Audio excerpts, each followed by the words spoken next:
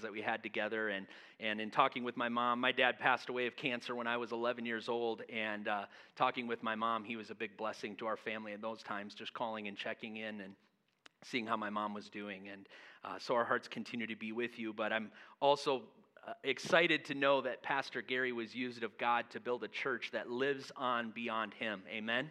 I think that's something Pastor Gary would be excited about, to know that that is happening and going well. And Pastor Ben and Angie, we just love these guys. I remember, it's been longer than that now. How many years ago? You guys came down just as new youth pastors, came to visit in Sioux Falls, and we went to lunch, and they were young and green and starry-eyed, and we built a friendship, and over the years doing ministry together in the district has been so fun. And to see you guys step into this role now, serving this church in this capacity, has been so incredible to see. And I just want to publicly speak a blessing over you guys as you've been serving, not just for today, but for in the years to come. A blessing over your family, a blessing over your ministry, for how you have served and how you have loved this church through a difficult season.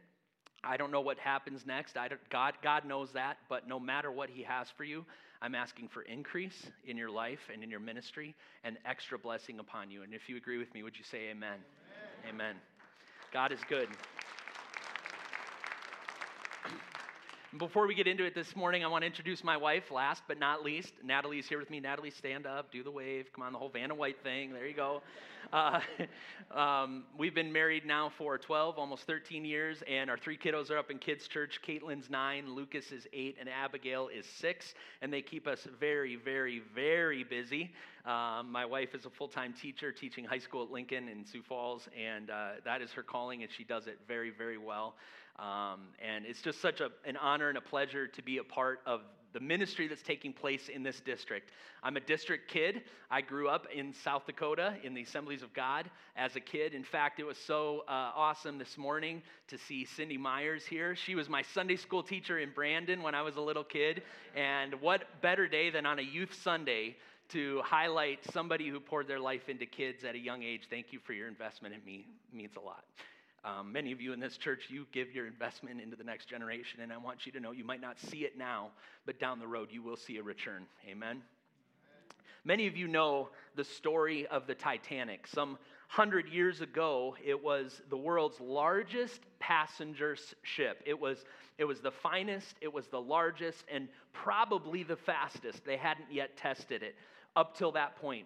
It was touted as unsinkable, right? You all heard the story. And on its maiden voyage from Britain to America, they were hauling across the North Pacific, and the captain wanted this to be a profound first journey, and so he really put the pedal to the metal, and so they were moving really fast, and it made it difficult for them to avoid those icebergs. And so south of Newfoundland was where they crashed into the iceberg, and even when that happened, they didn't think much of it. This was the unsinkable ship. But as the hours went on, they realized that the damage to the ship was so bad, and as you know, the ship began to sink. Women and children were soon loaded into lifeboats, but as they were loading people into lifeboats, they soon realized they didn't have enough. Why would an unsinkable ship need lifeboats for everybody? And so they didn't have enough lifeboats for everyone. And so at that moment, as the boat was sinking and as they realized there was no opportunity for them to get into a lifeboat, you can imagine the fear that started to rise among the people. You can imagine the questions they were asking themselves as that fear began to rise. Will I ever get to do this again? Will I ever see my loved ones again? Will I? And that fear began to rise. And I imagine in that moment as the ship began to go down and people were jumping overboard into the water, into the freezing cold water, that you could hear screams, that you could hear people calling out into the night for help. It was a still, quiet night, and as you know, on the water, your voice carries. And so you could have been probably miles away and heard the cries of those who were hurting, those who were lost, those who were dying. They were in the water and they were clinging to these the debris that was floating around and trying anything they could do to save themselves. But they were dying. And on that day, over 1,500 people died in the sinking of the Titanic. It seems so long ago and so distant in our minds. We've only heard stories. None of us were there the day that it happened, or even alive at the day that it happened. But it has so many similarities to our world today. In our world today, if we tune our ear, we can hear those same cries. We can hear the cries of the hurting, the broken, the lost, calling out to us in many different ways, many different volumes, and many different voices saying, will somebody help us? Will somebody save us? Will somebody give us hope? Will somebody give us peace? Will somebody give us direction for my life? There's a crying out in our world. And even right here in Aberdeen, there's hurting, broken, and lost people who are crying out. And so I want to ask you this morning, church, through the noise and the chaos, it's not like the North Pacific where it was a quiet night. Our life is busy, it's chaotic, it's noisy. Through all of that chaos, can you hear the cries of the lost? Can you hear the cries of the lost this morning?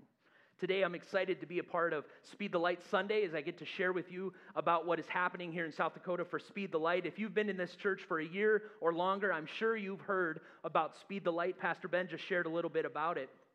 Speed the Light provides transportation, creative communication, and compassionate demonstration for our missionaries to tell the world about Jesus. So we buy missionary vehicles. We've built water wells. We've provided projectors and sound systems all throughout the world so that missionaries have what they need to tell people about Jesus. Without Speed the Light, the tools would not be there, and the missionaries' jobs would be infinitely harder, and in many cases, even impossible.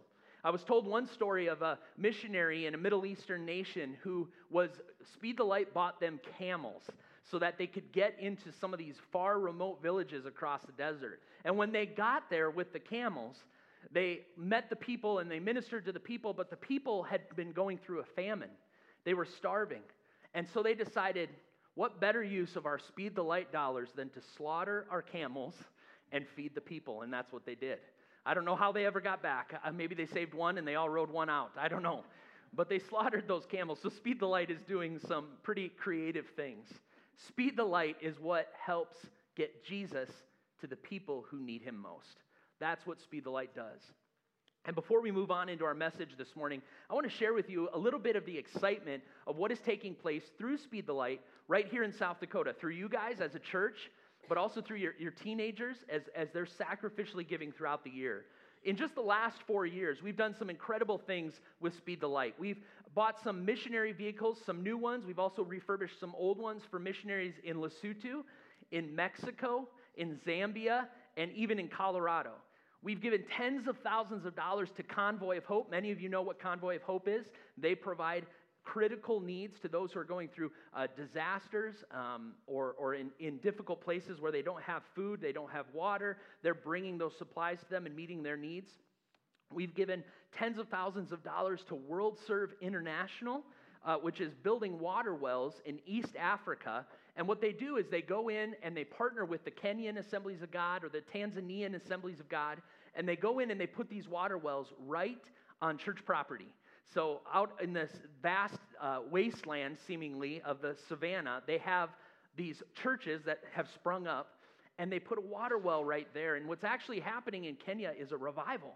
They're seeing a revival take place there. Normally we think that water puts out a fire, but what's actually happening is the water wells in Kenya are fueling the fire of revival, because people are coming from miles around to get clean drinking water at the churn of a dial. They don't even have to hand pump it. They have solar-powered pumps that bring the water to the surface. They can turn it on, so they're getting clean drinking water, but they're also getting the water of life. Amen?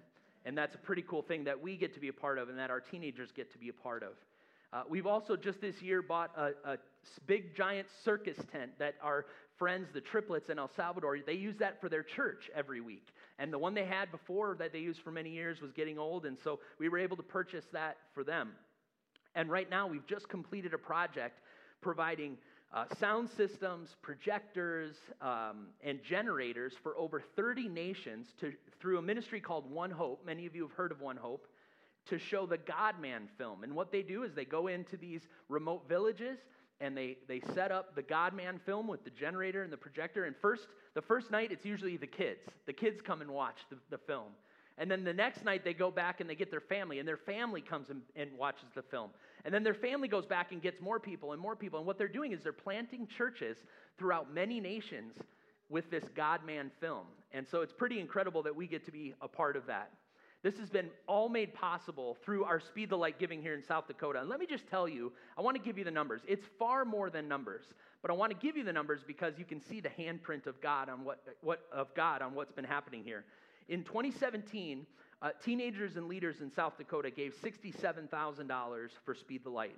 The next year, in 2018, we gave $99,000. In 2019, we had a record year of giving for Speed the Light, and we gave $110,000. In 2020, just last year, and remember, I don't know if you've forgotten already, but there was a pandemic going on, so this is kind of a big deal. In 2020, we raised $130,000 through Speed the Light, which again was a record year.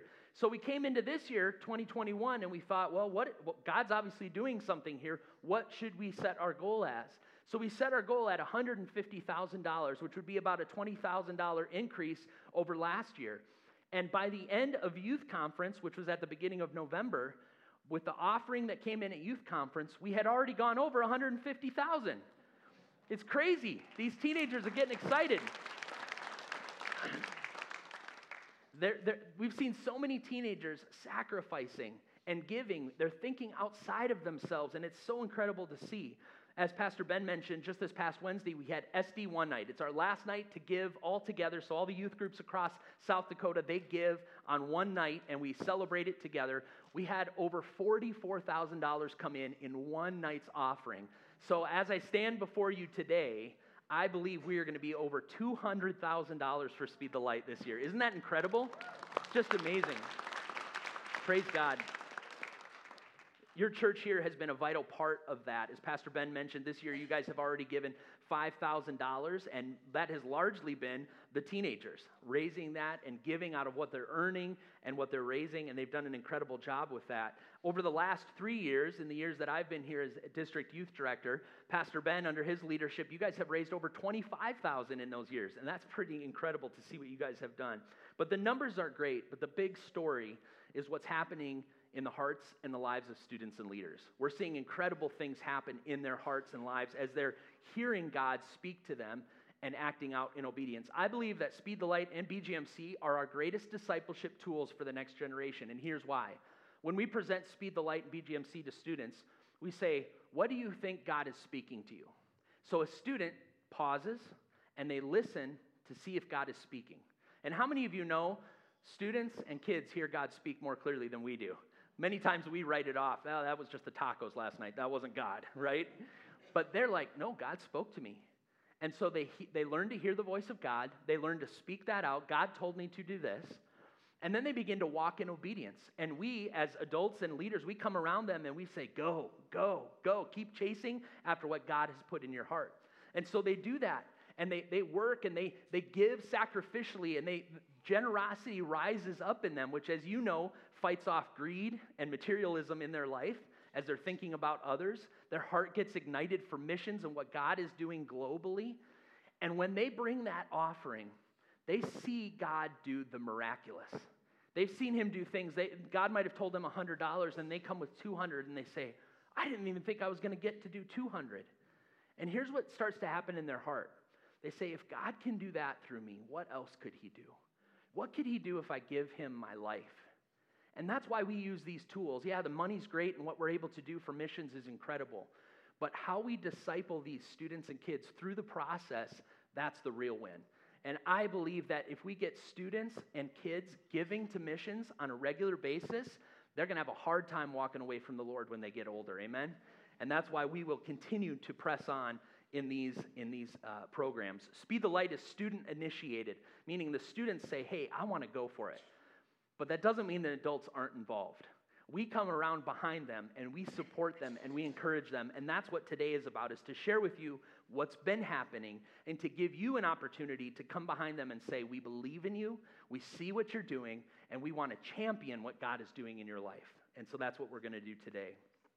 So today, I hope your heart is stirred to be a part of Speed the Light, but even more than that, I pray today that your heart is stirred for the lost and the broken people around the world and even here in Aberdeen. This morning we're going to look at Mark chapter 5. If you've got your Bible with you or you have your YouVersion Bible app, you can open that up to Mark chapter 5. Today I want to talk to you about hearing the cries of the lost.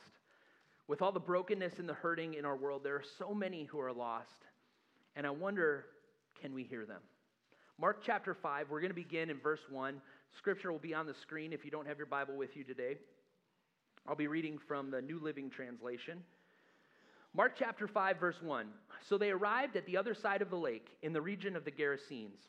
When Jesus climbed out of the boat, a man possessed by an evil spirit came out from the tombs to meet him.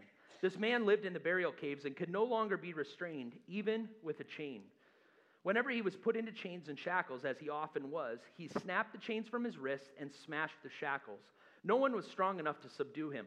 Day and night he wandered among the burial caves and the hills, howling and cutting himself with sharp stones. When Jesus was still some distance away, the man saw him, ran to meet him, and bowed low before him. With a shriek he screamed, "Why are you interfering with me, Jesus, Son of the Most High God? In the name of God, I beg you, don't torture me." For Jesus had already said to the spirit, "Come out of the man, you evil spirit." Then Jesus demanded, "What is your name?" And he replied, "My name is Legion, because there are many of us inside this man."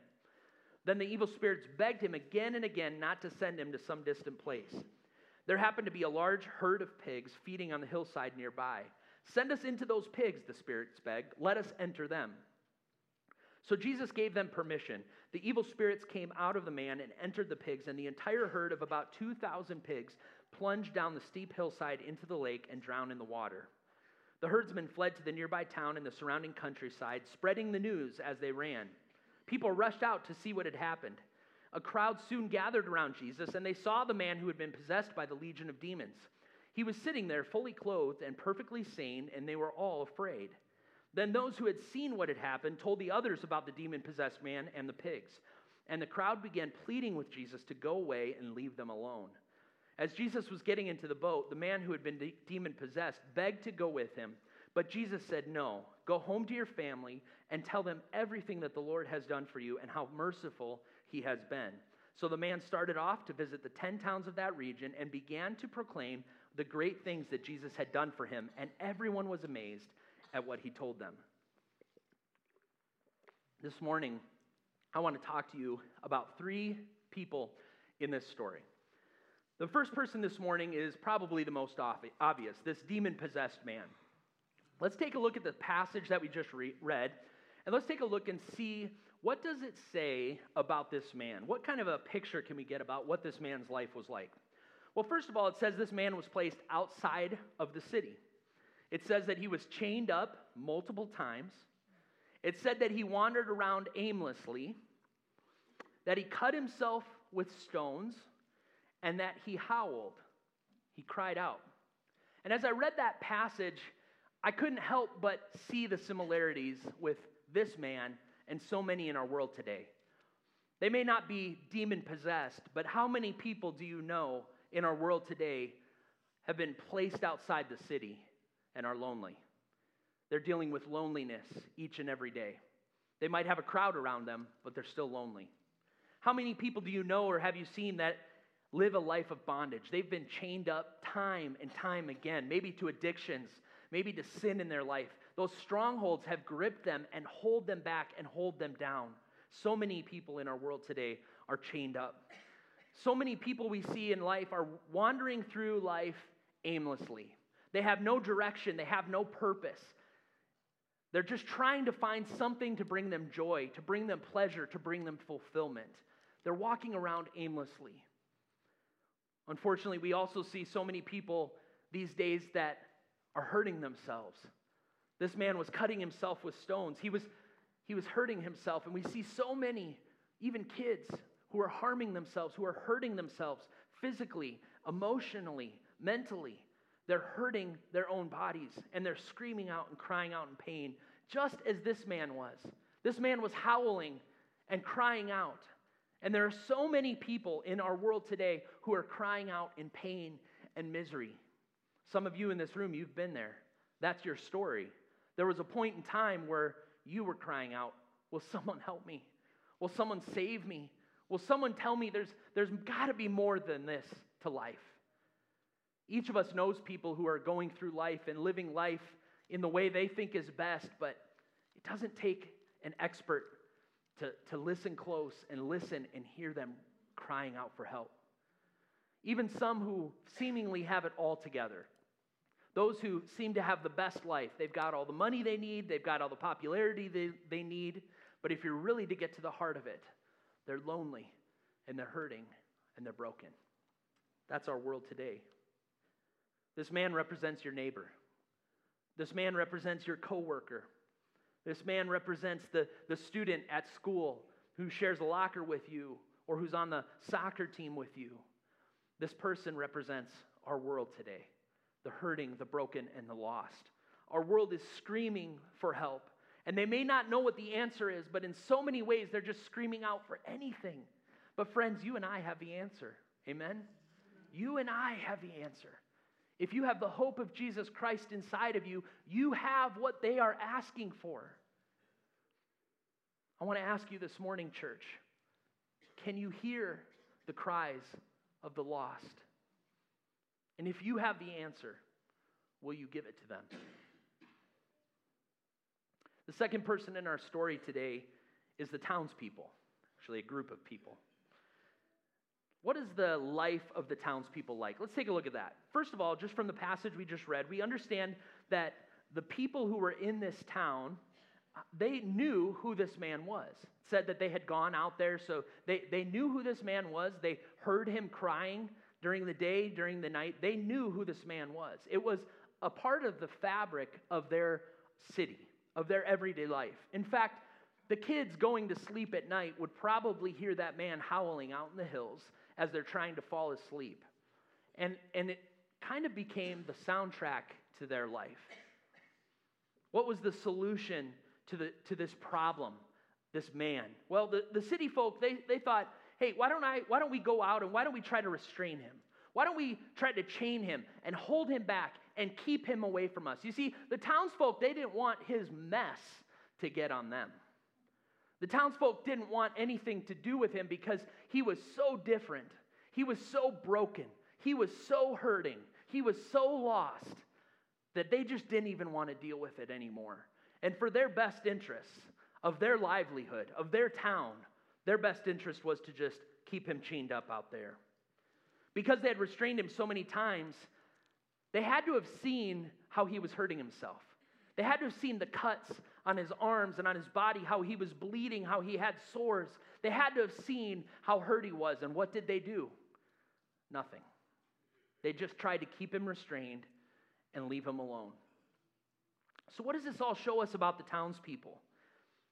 Although the life of these townspeople was greatly impacted daily by this man's misery, they never tried to help him.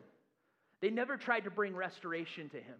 For years, they heard his screams. They knew his pain, and yet they did nothing to help him. In fact, they tried to keep him just as far away as possible. And I wonder, friends, this morning, is that ever us? Are we more focused about keeping lost people at a distance so they don't get their mess on us? People who don't know Jesus and who are living life a completely different way than we are comes with a lot of baggage, comes with a lot of hurt, a lot of junk. And sometimes I think our churches and us as believers, we say, I'd rather just not deal with that. I'd rather not get that mess on me. That's too inconvenient for me. And just like these townspeople, we chain them up and keep them at a distance.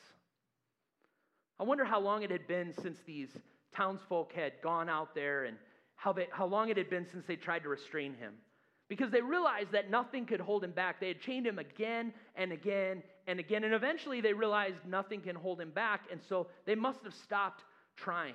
So over a period of time, they got to a point where they just stopped paying attention to him. They just started ignoring him. Maybe like the townspeople, we've become so desensitized to the hurting and the lost around us that we just tune them out. We don't want to hear their cries anymore. We don't want to deal with any of their issues. We just turn up our worship music a little bit louder and tune out their cries. You see, the townspeople, they were more concerned about their business than they were about the man who was crying for help. What happened in this story? You see, the townsfolk, they didn't come around and gather around Jesus and what was happening here until after those pigs were ran into the sea. See, when Jesus came in and started to mess with their everyday life, started to mess with their business, and the restoration of this man was starting to impact their day-to-day, their bottom line, they said, whoa, whoa, whoa, whoa, whoa, we can't have that. And they ran across the town and they gathered a crowd, and the crowd came in and they said, what are you doing here? You're messing everything up. It's amazing how we can get our priorities in such a wrong order. They had lost sight of the bigger picture of what God was trying to do because they were so focused on their life, on their business, on their church, on their religion, on their life. They were so focused on themselves that they missed the broken man who had been there for years that Jesus came to heal. The story goes on, as we just read, that they were also afraid of the man. And you could say, oh, that's understandable. I would be afraid of that man as well. But did you notice when they were afraid? They were afraid of the man after he was healed, after he was normal. If you look at verse 15, it says he was sitting there fully clothed and perfectly sane, and they were all afraid. I think I'd be pretty afraid before he got healed. But there he is, perfectly normal, and I might argue probably a little bit normal than they were. He's perfectly normal, and then they were afraid. Why? Why would they be afraid of that? I think they were afraid of what this could mean for them. I think they were afraid of what this new normal could look like for them. And I wonder, church, could we be afraid of what it might look like if God really, truly showed up in our life? Could we be afraid of what might happen if God came in and started doing miracles and started changing lives around you, started setting people free, your neighbor, your coworker, came in and started changing their lives? Maybe things you've prayed for, but if you think through, if that actually happened, what would that look like? And maybe I'm not comfortable with that happening, and so I pray it, but I don't know if I really want it to happen. We become afraid of God changing things up and shaking things up in our life and in our faith. Are we afraid that a gay man may come into our church? Are we afraid that a Muslim man may come into our church? Are we afraid that somebody who the whole town knows has been sleeping around or is the local drug dealer, are we afraid that they might come in because it might mess up how we do church? It might mess up our relationships. We might have to move from the seat we've sat in for 20 years and go to the other side. Sometimes it's those little things. But see, friends, God wants us to be uncomfortable so that we can get moving and start doing things for Him. We can't do what He asks of us without action. It takes action to get us moving, and sometimes God wants to make us uncomfortable to get up out of our pew and start moving. Amen? It's hard to hear, but it's true for all of us. We can't bring hope to a hurting and a dying world without action. It takes action. At night, when we go to sleep, we usually have a fan on in our room at night. Just kind of that white noise. Anybody else with me? Do the fan or white noise? Yeah, okay. But just a couple months ago, our fan was broken. And my wife often goes to bed earlier than I do. So I was coming to bed, and I always try to be really quiet. And without the fan, you have to be even quieter. So you know how the door handle even just clicks inside, when you turn it? So I'm trying to be really quiet. And when I'm closing the door, I put my finger between the door and the door jamb so that it just softly closes, and then pull my finger out. My wife's like, I didn't even know you did this. That's because I'm good at it. Yeah. But I try to get in there quietly, and I get ready for bed, and I get in bed, and when that fan is broken, I lay down, and it's quiet. And it's I just want to sleep. And I start hearing all the noise. The cats are terrorizing the house outside, and I can hear everything they're doing. And I'm pretty sure it's somebody breaking in and stealing my children, So I'm starting to think, what's going on? And I can't sleep. That silence becomes uncomfortable when I'm trying to go to sleep. You see, it was so uncomfortable for the townspeople that they asked Jesus to leave. We don't want you here. After they saw what he had done, how he had healed this man, they said, just leave. They didn't want him. They didn't want him going around their region, going around to the other towns and starting to rock the boat and changing up things from the way they used to be. You see, the townspeople, they had become comfortable with the screams.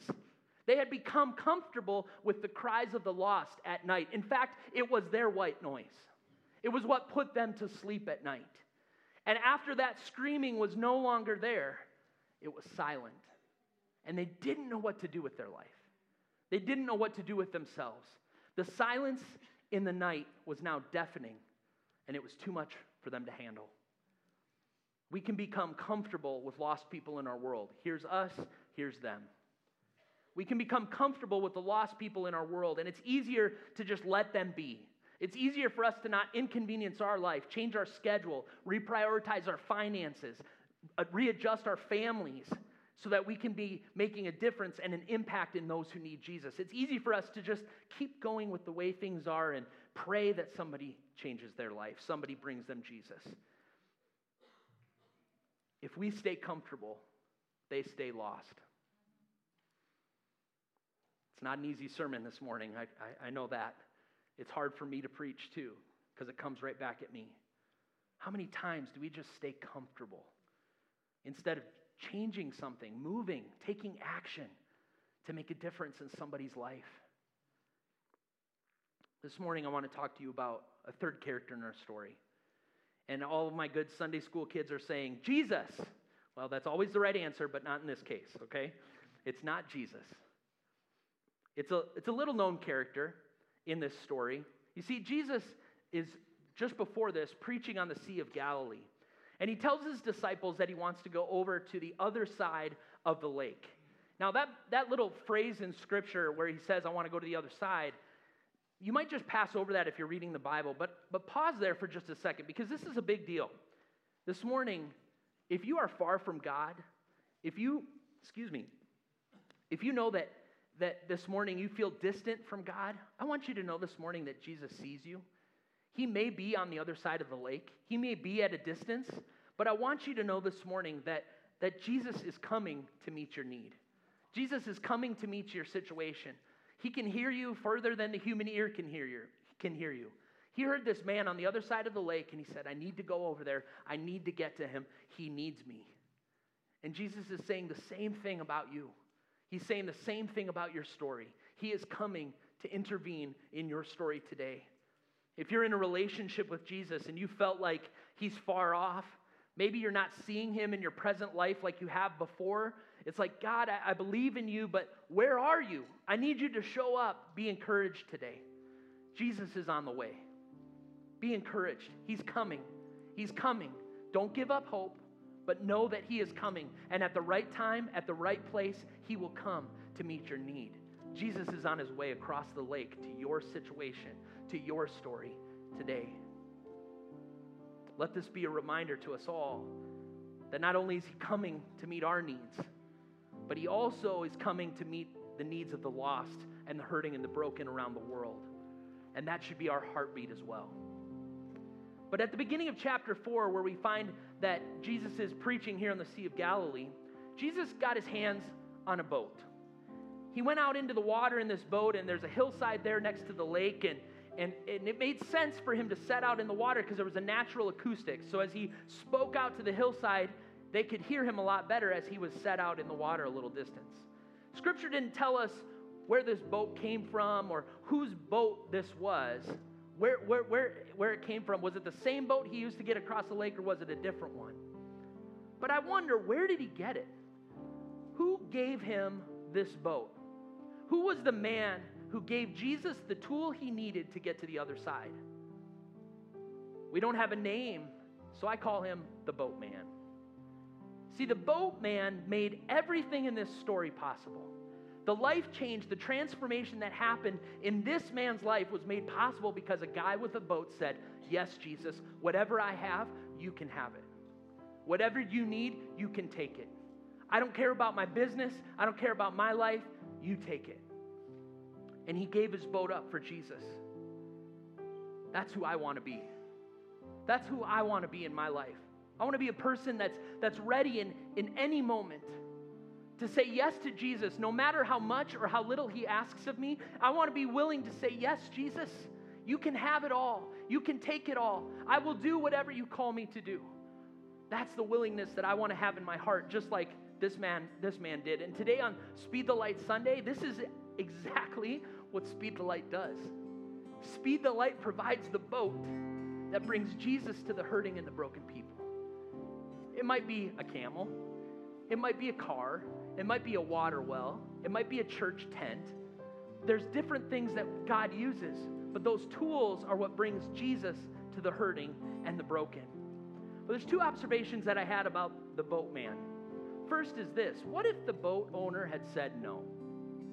What if he had come, if the disciples came, or if Jesus came and said, hey, can we borrow your boat? Jesus wants to preach. What if this man said, man, the fish are really biting today? This was this man's livelihood. What if they would have just said, well, I'm too busy.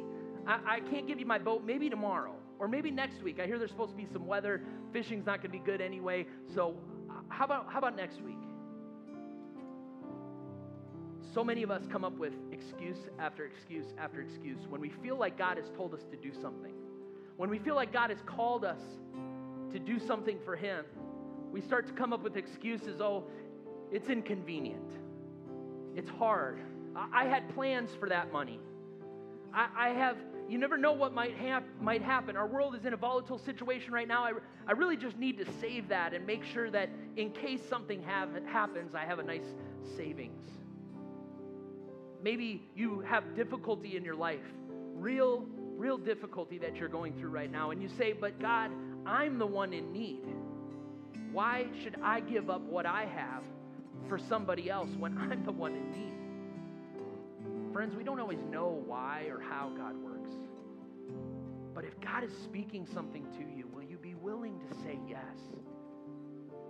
I don't know how that comes through. I don't know how God returns it, but I'm telling you, friends, in my life, as I've strived to be generous and generous and generous again, more and more, and stretch that muscle in my life, I have seen the favor of God on my life. And it's not just financial blessing. I had a 94 Camry that I drove for 10 years. The thing was blowing blue smoke out the back. All my youth kids made fun of me, but the thing kept running. Praise the Lord. Things like that. I know for a fact that God has saved me from accidents when I've been on the road. I know that God has blessed our family with health. I know the blessing of God has been on my life. And it's because God takes care of us when we say yes to Him. This man didn't have any warning, yet he was ready in an instant. I don't want to be a man of excuses. I want to be ready. How about you? Second observation about this man who made everything possible was not given any credit. We don't know his name. We don't know what happened with the boat. We don't know if he ever got his boat back. Jesus might have just left it over there and let him go get it. We don't know what happened with this boat. We don't know who this guy was or what his next day turned out to be. He got no credit. His name wasn't on a plaque somewhere. His name wasn't at the top of a building. He didn't get a thank you letter from the church or the pastor. He just did what God asked him to do, and he was faithful to that. I think too many times, folks, we think that we're going to get credit. We think that it's about our name and making our name famous. No, it's about making Jesus' name famous. And you may not get credit for what you do for the kingdom. Some of you have lived many years serving God faithfully. You've invested in a little kid as a Sunday school teacher. And you might think, what's it all worth? Nobody knows who I am. I'm not anybody famous. I haven't made these big impacts, but if you said yes to Jesus, you said, yes, whatever I have, you can have it. You have made an eternal impact. And I'm telling you, friends, when you get to heaven, the stories will be told back to you. I was telling the kids in youth Sunday school today, when you give and speed the light, you may never know what happens, but someday you will. Someday you'll hear that story. This isn't in the Bible, but I just imagine this man that day. Maybe he went with Jesus on the boat. He's like, I'd love to drive you over there. So he took Jesus and his disciples to the other side of the lake. And he got to see this all take place. Can you imagine him coming home to his family and saying, you'll never know what happened today. You'll never guess. And they're thinking, what? Did you catch a ton of fish? He said, no, I caught one. Well, that doesn't sound very good. No, but let me tell you the story.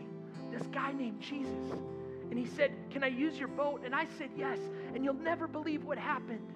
You remember the stories we've heard of that guy on the other side of the lake who's been hurting and broken for so many years? God used me to change his life. That's all. That's the only credit I need. I don't need my name on a plaque.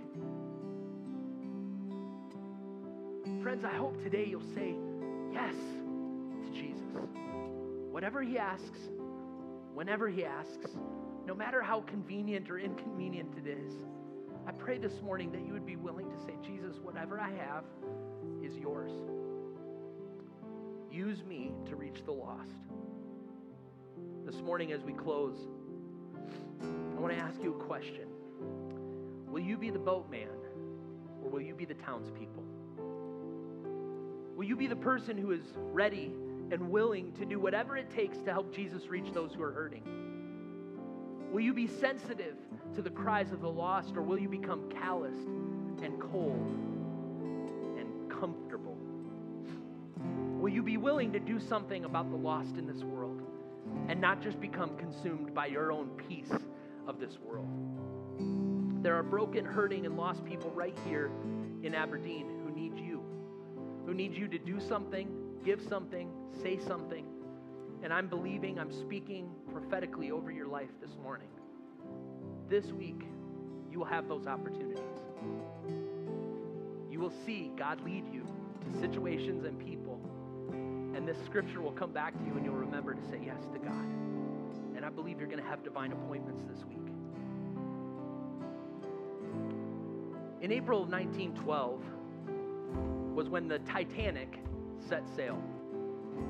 And as I told you earlier, you remember the story. It was on April 14th at 11:40 p.m. when the ship was sailing across the sea. Many were asleep. Others were having a fun evening on the ship. When that ship first got hit, and everybody thought it was fine initially, but over time, they realized we're in trouble here. And as they started to load those boats, there was a man on the ship by the name of John Harper. John Harper was a man who was with his daughter in Britain but needed to get back home to America.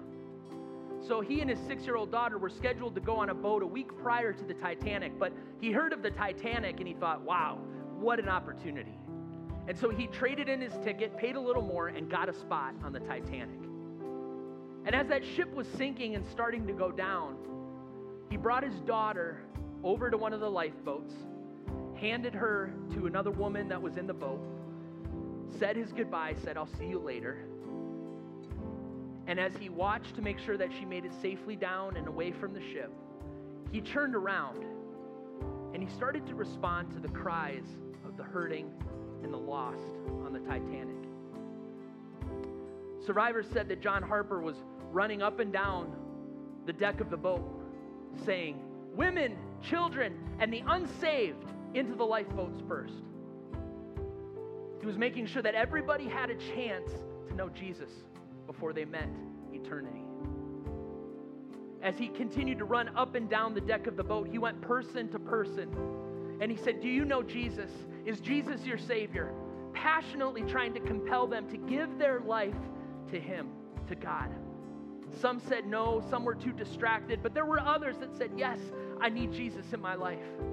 And he gathered those who said yes, and survivors told of John getting with these folks on the deck of the boat as the boat was starting to sink, and they all kneeled down. And he was seen lifting his hands to heaven and praying with these folks to come to know Jesus. As the ship began to lurch as it sunk, John saw all the people in the water screaming, dying. So he jumped in and he swam person to person. He found a person who didn't have a life vest and was struggling. John took off his life vest and he gave it to that person. John went person to person in the water. He said, do you know Jesus? Do you know Jesus? This story was told at a conference some many years later. And there was a man in the room who stood up and said, I'm a survivor of the Titanic. Let me tell you how the story ended. He said, I was hanging on to a piece of debris in the water. And this man, John, swam over to me. And he said, do you know Jesus? And I said, no. And he said, I'm begging you, put your faith in Jesus and your life will be saved. He said, no, I don't want to. So John said, think about it. And he swam away to another person. A minute or two later, he swam back. He said, have you decided to give your heart to Jesus yet? And he said, no. He said, keep praying. So he swam back to someone else, and he came back a third time, and on that third time, he came to him and he said, have you given your heart to Jesus yet? And the man said, no, I don't want to. Just minutes later, John was overcome by the cold of the water. He froze and sunk to the bottom of the ocean. And that man said as he sat there on that piece of driftwood, thinking about what had just happened, looking at the 2 miles of water below him, he said, Jesus, I need you. Will you be my Savior? And in that conference that day, the man stood up and he said, I'm John Harper's last convert. You see, John Harper didn't know what was going to happen when they got on the Titanic. He didn't know what was going to take place.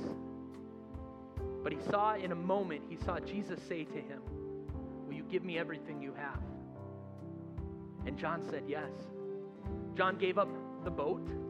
He gave up a spot on the boat. He gave up his life vest. He gave up his life. Why? So that the hurting and the broken and the lost could know Jesus. Friends, that's what it's all about. I want to be John Harper. I want to be the boatman that says yes to Jesus. And I'm telling you, friends, each and every week, you and I have opportunities to say yes to Jesus. To say, Jesus, whatever I have is yours. Whatever you need, use me. Use me. Some of you know this, but some of you don't. You have been blessed because God wants you to be a blessing to others. Not just financially, but some of you have a sweet family culture. My wife works in the public school. The amount of brokenness in our kids these days, they don't know what a family is. You don't have to have a lot of money to make an impact for the Lord. Invite a kid over for lunch, for supper, to be a part of your family. What do you have in your hand that you can give Jesus so that the hurting and the broken and the lost can come to him? Today, can you hear the cries of the lost? There's 2 ways to respond today. First of all, is a prayer of commitment in your heart to live a life as the boatman, saying, yes, Jesus, whatever you have, whatever you want from me, whatever I have, I give it to you. And secondly, is an opportunity to send Jesus to those far reaches in the world, to partner with Speed the Light today and get behind the students who they themselves have had a passion for the lost. You think about a teenager who has $20 and says, I'm going to give it all so someone I'll never meet can meet Jesus. Wow, that's convicting to me as an adult. I hope it's convicting to you too. I want to ask everyone to bow your heads in prayer this morning as we close. And I first want to ask, as our eyes are closed and our heads are bowed, maybe you're here this morning and you've never fully committed your life to Christ. This morning, Jesus has asked me to give him my time and to give this platform to him. And so I'm saying, Jesus, use that this morning. If there's anyone in here who doesn't know Jesus, who doesn't have a life living for Jesus, maybe at one time you did, but you've walked away from that. And in this Christmas season, I can't think of a better time to come back to Jesus. If you're here this morning and you believe that you need Jesus in your life and you've been living without him, today's your day. Today's your opportunity to meet Jesus once again. I don't want to embarrass you. I don't want to call you out, but I do want to know who you are because I want to be able to pray with you. If you're here this morning and you say, I need Jesus in my life, would you just lift your hand this morning? Is there anyone? Thank you. I see your hand. Is there anyone else? Thank you, sir. I see your hand. Thank you, Jesus. Some of you might feel your heart racing. You might be a little nervous right now. That's the Holy Spirit in your life. If you feel that this morning, don't be afraid. Oh, wait, one more minute. Is there anyone that wants Jesus in their heart this morning? Thank you, God. I want to invite everyone in here to pray this prayer with me. And those of you who are praying this for the first time or maybe renewing your commitment to the Lord, this is that moment where you ask Jesus in your heart. So church, would you repeat after me? Heavenly Father, thank you for this day. Thank you for sending your son Jesus to die on the cross. Forgive me of my sins. Come into my life. I give every day to you. Help me, Jesus, to say yes to you each and every day. Thank you, God. This morning I pray over this congregation. I thank you, Lord, for what you are stirring in our hearts. I thank you, Lord, that you are stirring up a passion for the lost and the hurting and broken. I know, Lord, that this church has been a church that has been connected with you in that missions arm. They have been a faithful church in missions, reaching the world.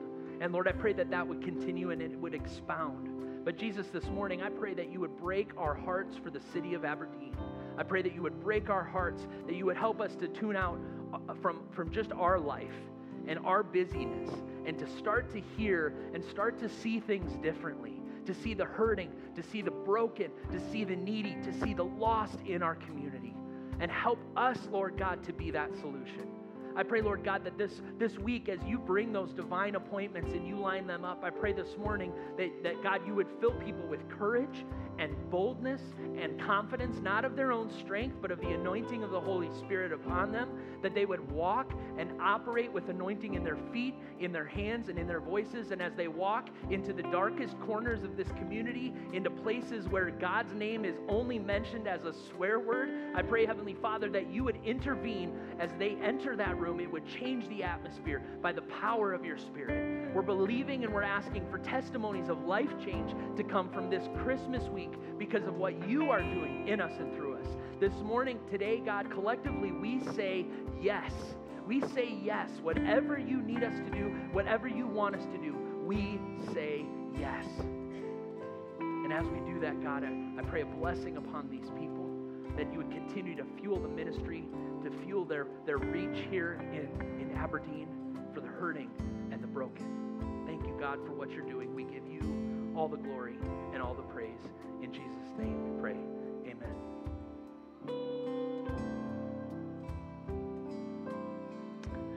Well, thank you, Pastor Tyler, for that word this morning. Never thought I'd say it, but I want to be a boatman. I want to be a boatman for Jesus, because I want to make sure that Jesus gets to where he needs to go, whether that's through a missionary, whether that's through us, whether that's through us telling our neighbor or giving so that missionaries can go throughout this world. I want to be a boatman.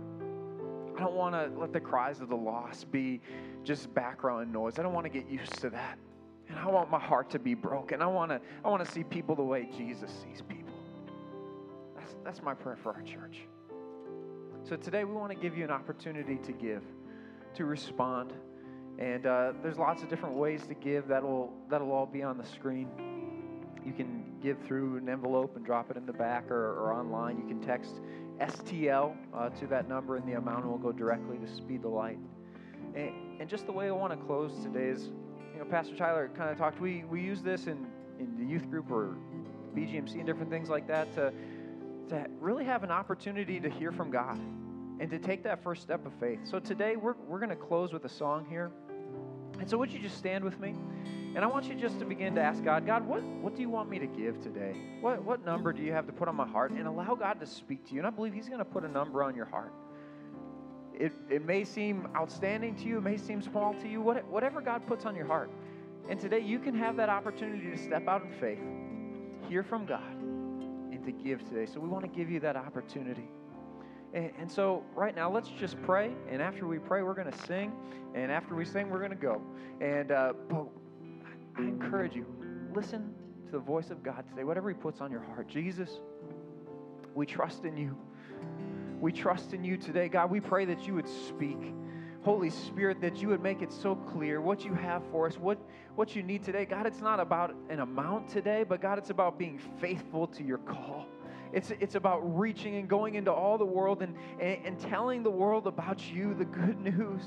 God, I don't want to be okay hearing the cries of the lost anymore. God, I want to do something about it. God, I want to be a boatman. I don't need any credit today.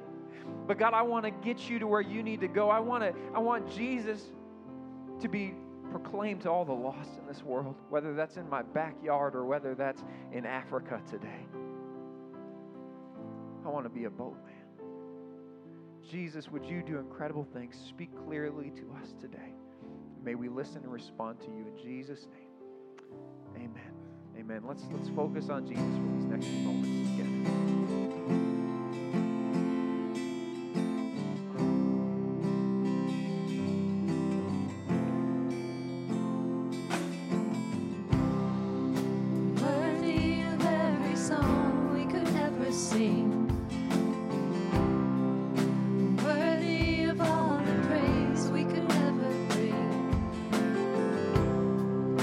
Worthy of every breath we could ever breathe. We live for You.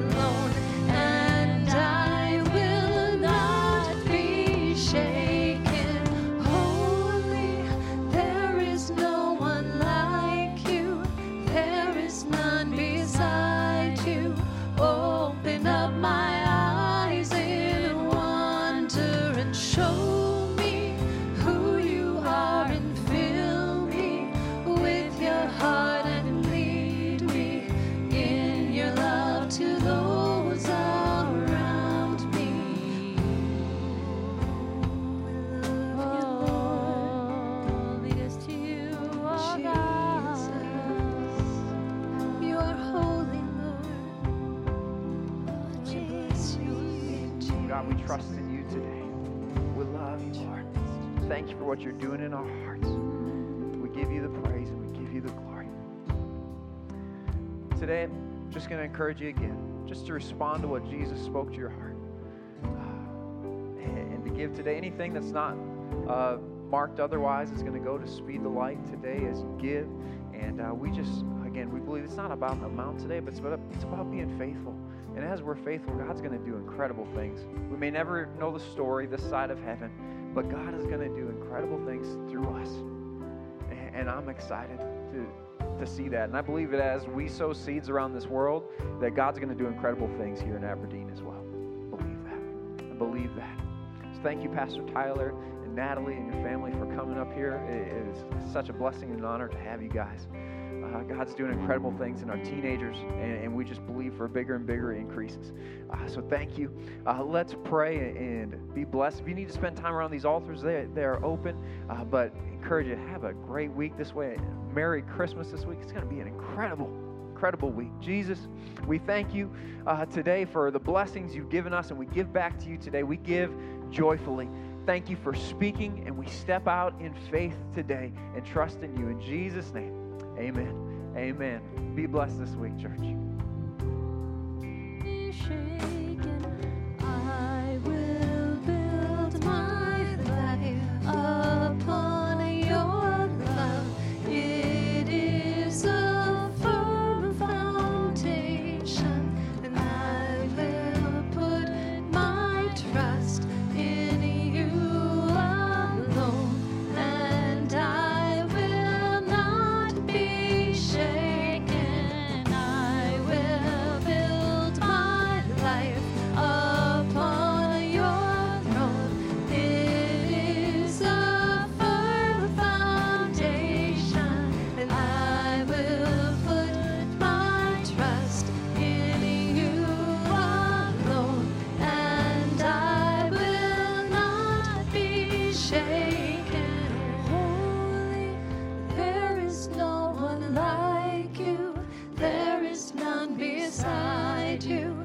Open up my eyes in wonder and show me who you are, and fill me with your heart and lead me in your love to the